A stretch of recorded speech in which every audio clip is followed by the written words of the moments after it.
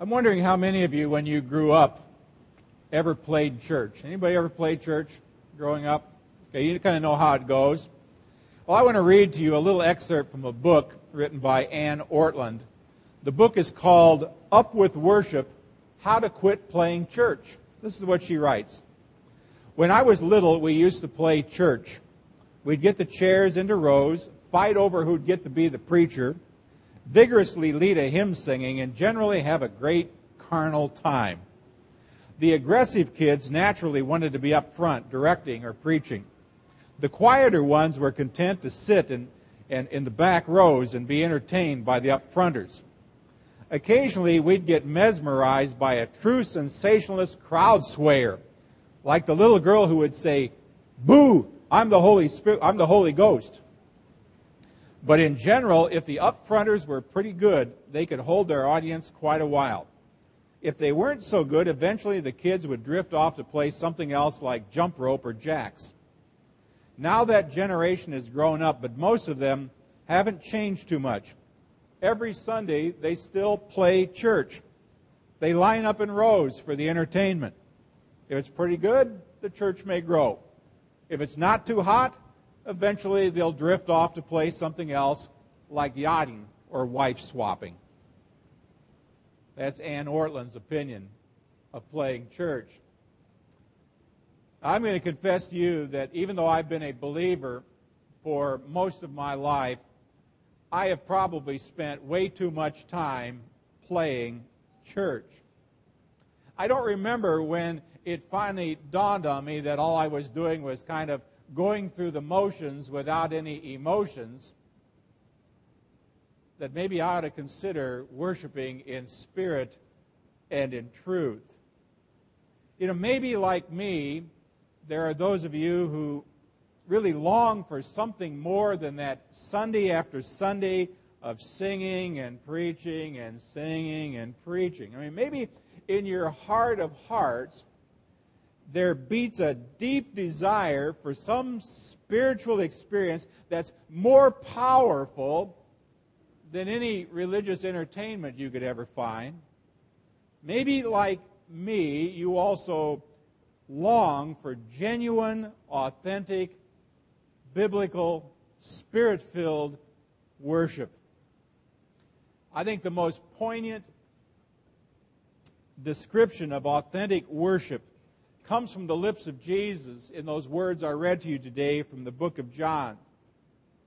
I did not read you the whole story. Some of you remember it. Jesus was with his disciples, and he found himself in Samaria, a place where Jews did not normally go. It was the noon hour, and he sent the disciples to the local Sonic or McDonald's or whatever to get some food. He stood at the well, and there came a woman, this famous Samaritan woman. Jesus enters into a discussion with her, something a Jewish rabbi would never do with a woman, something that a Jew would never do with a Samaritan. You might wonder why the woman was there at the well at noon, but if you read the story, you know that she was a social outcast. She would not dare show her face at the well in the morning when the women were there, for she was probably having an affair with one of their husbands. Who knows? But Jesus enters into this deep discussion with this Samaritan woman, this famous woman at the well, and they begin talking about water. They talk about both the physical water and the spiritual water, and then Jesus even tells her about her private life, so she decides to change the subject. And I always find this kind of funny. What subject does she choose to debate Jesus in? Religion. Interesting. She kind of hooks her thumb towards Mount Gerizim, and she says, you know, our fathers worshipped on this mountain, and you Jews, which is kind of a racial slur, says you Jews say that in Jerusalem is the place where one ought to worship. Now, Jesus rather skillfully sidesteps the question of location and instead moves on to the subject of motivation. He said it's not an issue of Mount Gerizim or Jerusalem.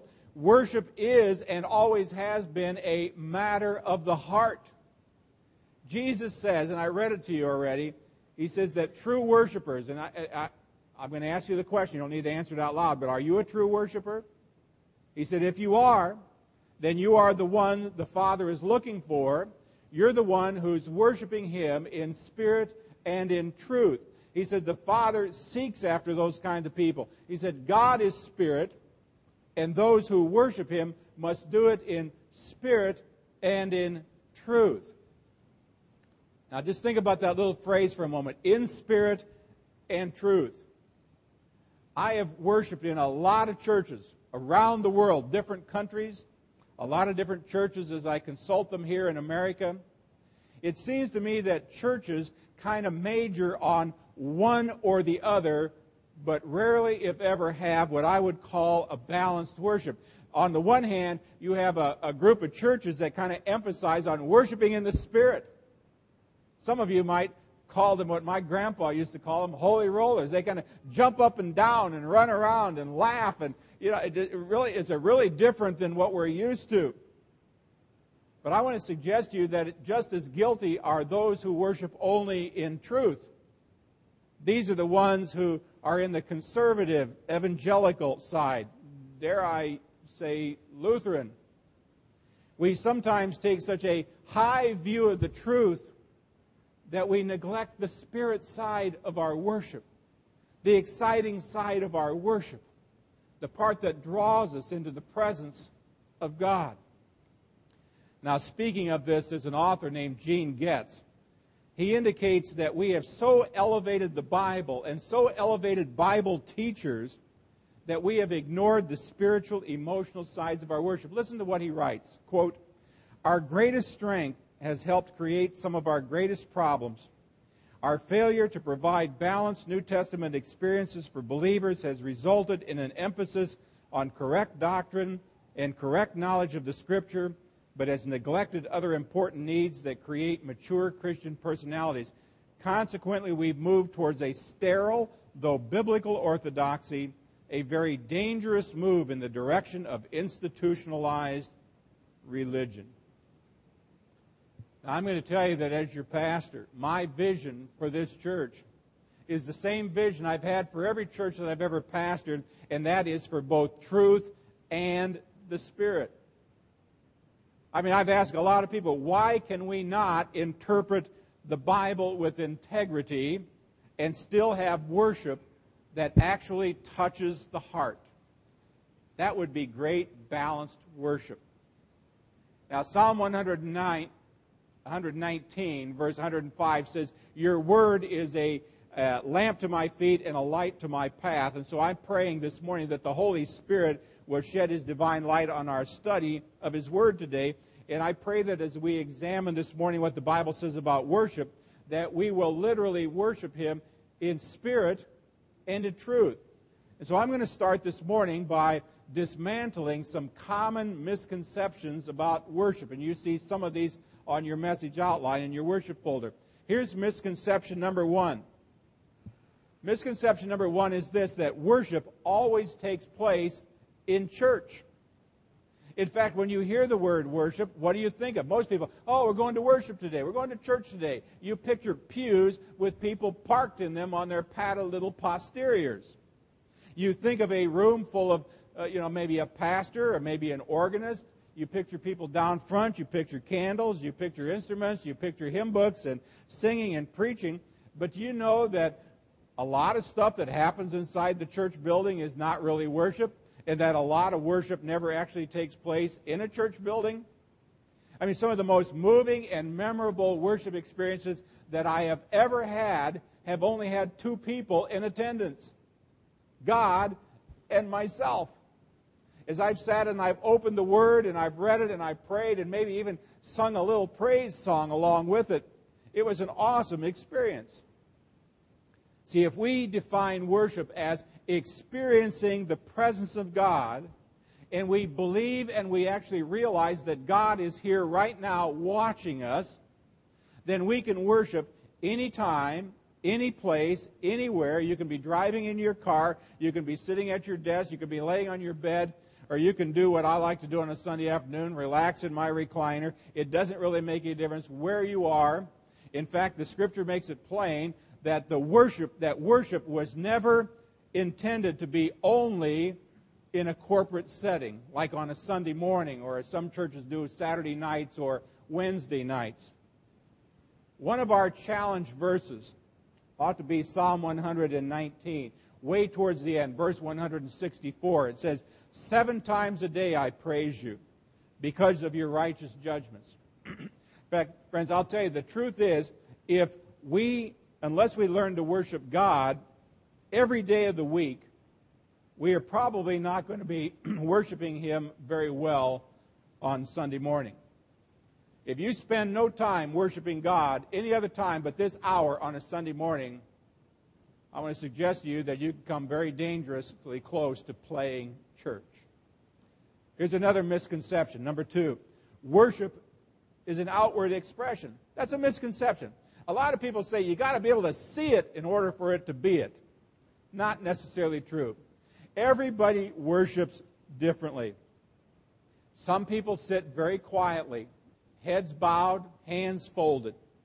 There are some people, I can't preach down at Angola Prison without hearing somebody say, amen, preach it, hallelujah, come on, now you're talking. They talk almost as much as I talk when I preach down there. Some people shout their praises. Some people have their hands in the air as they sing and as they pray. Some people sing very strongly. Some people make a joyful noise to the Lord. Other people just kind of sit there with their mouths closed for some strange reason. The Bible commends all of those styles of worship and even more. God wired every last one of us up differently. We all worship differently. See, my expression of adoration to God may be different than yours, but one thing is certain. We cannot worship God when we are sitting, looking around, judging each other and how the other person is doing it. That is not worship, friends. That is sin.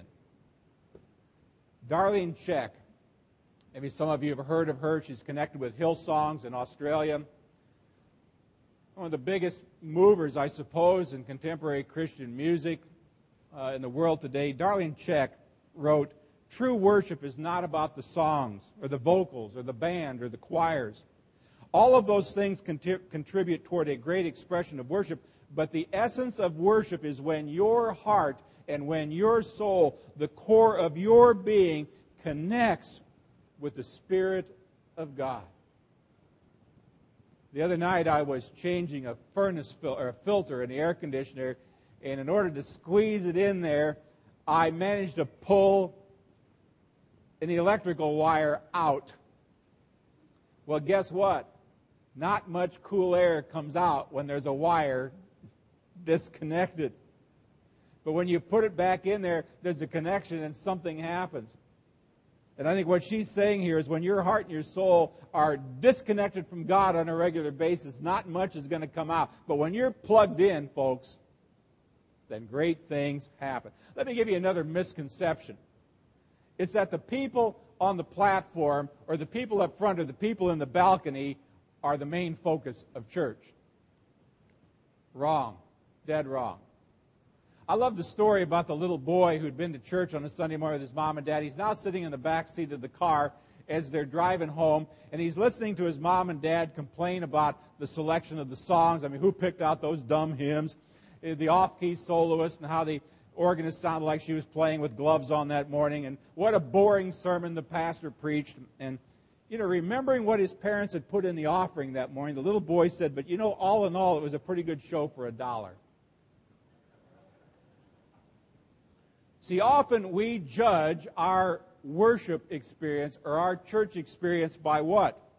Was the music any good? Could we sing the hymns? Were there any glitches in the sound or the lights? Was there feedback out of the sound system? Was the air conditioning working properly? Was the pastor's message anywhere close to being interesting? When he asked them a question, did they respond? Did they have an altar call and people came to know Jesus? I got news for you, friends. If that's what you think coming to church is all about, that's stinking thinking. You're not worshiping if that's what's on your heart and mind. Now, don't get me wrong. God deserves our very best. He deserves good music. He deserves good preaching. There's no excuse for bland worship of any kind. I'm thankful for great music. I mean, I'm thankful for modern technological advancements and competent leaders, but we really don't need those things to worship God. We need to take the premium off of performance and put it on to praise of our God who loves us. I've been in churches, I don't know that it's happened here yet, I can't remember, but sometimes we clap after somebody sings or plays. Now, why would we do that? Now, there's nothing really wrong with clapping your hands in church. I mean, it's a form of affirmation. It's a form of appreciation. But in church, we do not applaud for the same reason that people would applaud out in this world. We applaud because God tells us in Psalm 47, verse 1, clap your hands, all you people. Shout to God, because God is the voice of triumph. Let me give you another misconception. It's this, that the people who are parked in the pews are the audience. That's a misconception. A lot of people got that. I'm sitting in the pew, I'm the audience. Now, if you learn one thing about worship from God's Word this morning, it's this: you are not the audience. Now, can I make that any plainer? You are not the audience. Guess who is? God is. All of us, from the balcony to the chancel area, all of us are on stage today, friends. We are all on a platform. We all play a part. In a play, you've got actors and you've got prompters. You've got directors and you've got actors. In worship, those of us who find ourselves in leadership positions like Gwen or Wayne or myself, we are kind of like the directors and the prompters, but we are here to encourage one another to worship. The question when you walk out of here today is not, was this a comfortable deal? Or walking out and say, my gosh, he preached so early in the sermon today, we thought we'd miss something. But maybe the question is, did you play your part today? I mean, the question isn't how was the music. The question is not how was the pastor's message. The question is, did I personally worship God today in spirit and in truth? Well, let me give you a few liberating lessons on worship from the Bible. I got about 7. I'm going to go through these pretty quick. Here's lesson number 1 from the Bible. Worship is always active, never passive. Always active, never passive. See, worship is not just a spiritual warm fuzzy that we get every Sunday morning. This is God's people actively responding to Him. For example, I put some passages on your outline. Genesis 35:2 says, worship caused Jacob and his family to put away their idols. I wonder if you've ever been to a worship service that caused you to go home and say, okay, no more of this. Exodus 24, when it said, when the people of God heard the word of God, they worshiped and they committed themselves to obedience. We ought to walk away from a worship experience being with God and say, God, my life's going to be different now. In Nehemiah chapter 8, a book we've been studying for a long time on Sunday mornings, when Ezra in chapter 8, verse 6, blessed the people, the great God, it says, then all the people answered, Amen, Amen. They lifted up their hands. They bowed their heads to the ground. They worshiped the Lord with their faces to the ground. And then after the word had been read and after the word had been explained, it says all the people wept when they heard the reading of the word of the law. All I'm saying, friends, is that worship is not a spectator sport where you just kind of drift in off the highway and park yourself in the pew for a while and just kind of sit there and watch somebody else do it. That's not worship. Worship is not something done to us or for us, but it's done by us. Here's another lesson, and that's that worship is the central activity of the church. I often say this, that worship is the engine that drives the church. From the beginning of the church, when it first formed back in the Acts 2 days, God's people have always been a worshiping people. In Acts chapter 2, it said they continued daily in the temples. Every day they were praising God, having favor with people. Paul told the Christians at Ephesus to speak to one another in psalms and hymns and spiritual songs, making melody in your heart to the Lord.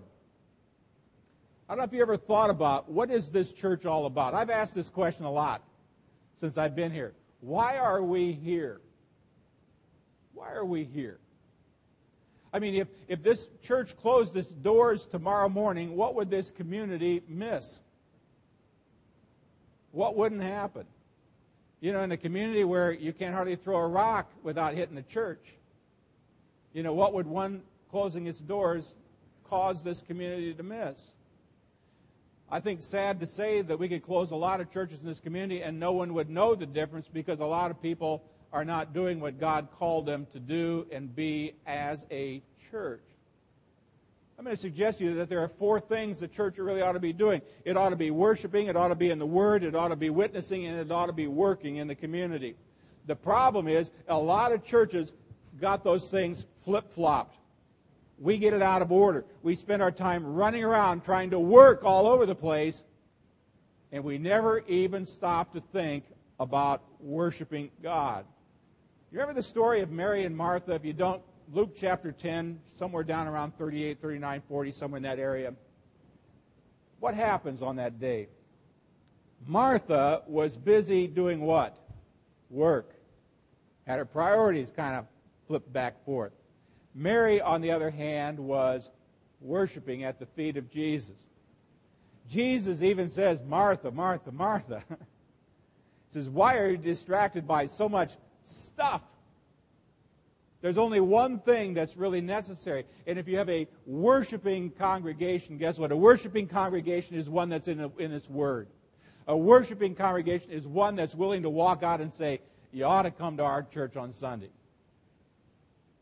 Let me tell you about Jesus. And oh yeah, we do work in this community. That's because God's asked us to be out in this community. Here's lesson number 3. Worship is the source of spiritual renewal. Renewal. You know, worship is not necessarily music. I'll be real honest with you. Sometimes the music doesn't appeal to me much at all. That's just me. I'm sure you say the same thing. I'll be even more honest with you. Worship is not necessarily preaching. I've been in a lot of places. I've heard sermons, and I thought they were really nice sermons, good sermons, well-prepared sermons, but I wasn't really sure what it said to me that day. See, worship is really my spirit adoring the Lord and being refreshed just by being in His presence. Worship is what recharges my spiritual batteries. Now, you all know that I get a chance to go down to Louisiana State Prison in Angola from time to time. I go down and I teach for a week, but every night I cannot wait to get to worship time. Now, I don't design those services.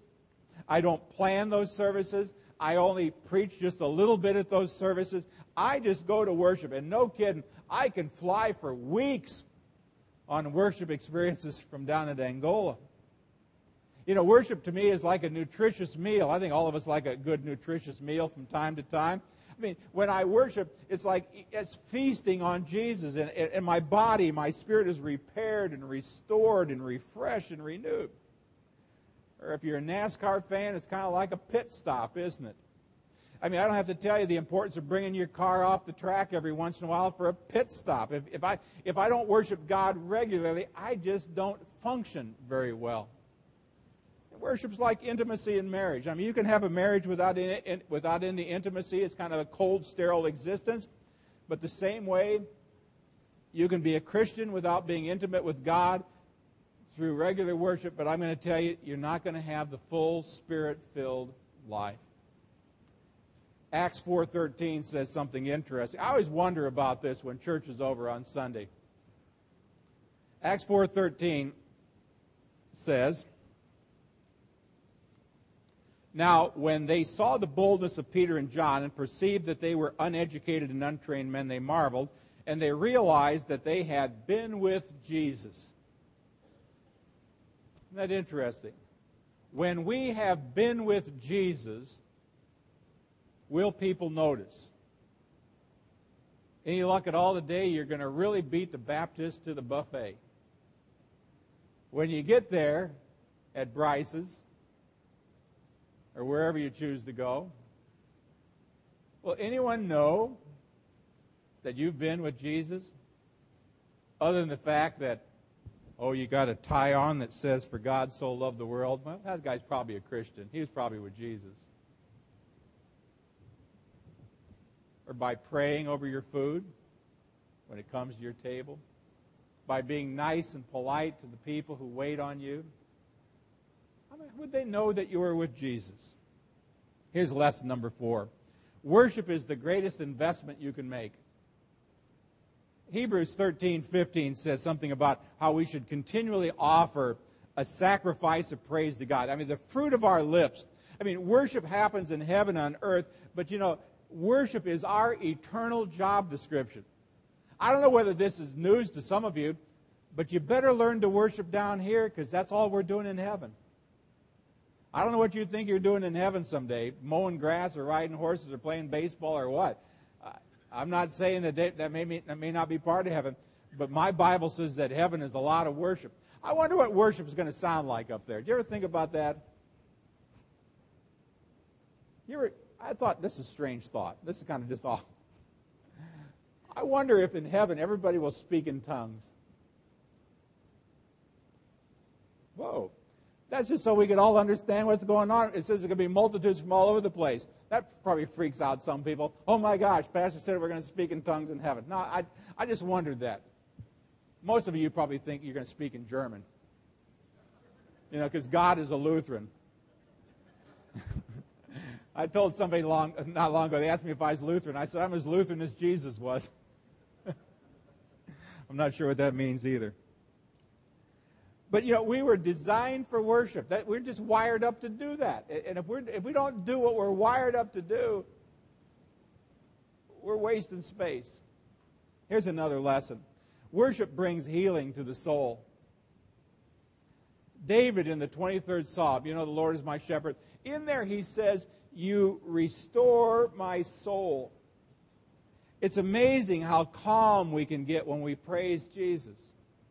It's amazing how God can speak peace to us as we worship Him and focus on Him, even though we got storms swirling all around us. Worship is just such a powerful, restorative thing. I mean, there have been mornings, I don't know, has it ever happened to you? You've got up in the morning and you just didn't feel like going to church?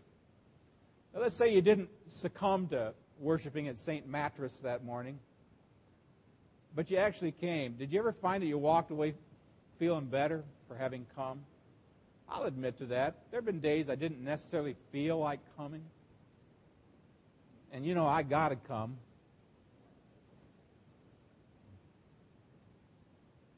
But I don't know that I've ever walked away from a worship experience and didn't say, I feel better. I feel better. Lesson number 6, public worship is either enhanced or hindered by our private worship. Friends, if you come to church on a Sunday morning, if you come to worship, and you kind of find it impossible to center your thoughts on God, chances are that you've not spent much time alone with God during the week. I feel very strongly about that. That our public worship, this time that we gather together on a Sunday morning, is only going to be as strong as what we're doing individually during the week. I look at it this way. There are a lot of things that I enjoy doing by myself. I don't mind sitting in my recliner and watching a baseball game or a basketball game or a football game on television. I kind of enjoy that. But I can tell you, having been at the College Baseball World Series this year, it's a lot of fun standing with about 28,000 people who are enjoying it as well. I mean, I'm a big Nebraska Cornhusker fan. Sorry, y'all. I bleed Husker red. And I bet if you all cut, you bleed Husker red too. You're not bleeding burnt orange. No, that's a whole other subject. I'll tell you, there's nothing like being in the third largest city in Nebraska on the game day when you got 85, 90,000 people all together for the same purpose. I enjoy private worship. But I tell you, there's nothing like getting together with the people who share the same thing, who sing with enthusiasm and pray with fervor, who focus on the Word of God. Here's lesson number 7. I think worship is liberated by the study of Scripture. All of our lives, in fact, I bet you a lot of you were taught about church the same thing I was taught, and that is that church is the place where you go and you sit still and you be quiet. That's how we raise our kids. We're going to church now, you got to be quiet. You don't want to make Jesus mad. You know what they think? They think I'm Jesus. I mean, I've had little kids leave church on a Sunday morning and say, "Hi, bye, Jesus." That's pretty frightening. See, we tell our kids you want to be quiet. You don't want to cause any problems in church because, we do that because we don't want anything to get in the way of worship. But on the other hand, we don't want to neglect the Bible either when it comes to worship. I mean, if you were to take a blue highlighter and highlight everything that has to do with praise and worship in your Bible, I bet you'd have blue on almost every page in your Bible. Now, when I'm talking about spirit and in truth today, I'm not talking about becoming a charismatic church. I'm not talking about that. This is not getting you ready for speaking in tongues or running around the church like wild nuts. This is only about returning to a biblical form of worship and staying in those biblical forms. See, as a church, I know as your pastor, there are some things that we're just not very capable of doing at this church. I mean, we don't have a laser light show. We don't have multimedia presentation. We don't even have a screen or figured out where the screen could possibly go to do it yet. And guess what? You don't have a best-selling author in your pulpit on Sunday mornings. But I'm going to tell you what we do have here. This is what we do have here. We have the ability to get together every Sunday and encourage one another as we worship the God who loves us so much that He would send His Son. We have that ability. We have the ability to love one another. The Bible talks about learning to love one another starting within the family of God. Now, I'm not saying that you got to hug everybody before you leave, but it sure wouldn't hurt to smile at them or say good morning to them. It wouldn't hurt to cross the aisle. Nowhere in my Bible have I ever seen that you can't cross the aisle or sit on the other side or in a different pew. Just a thought.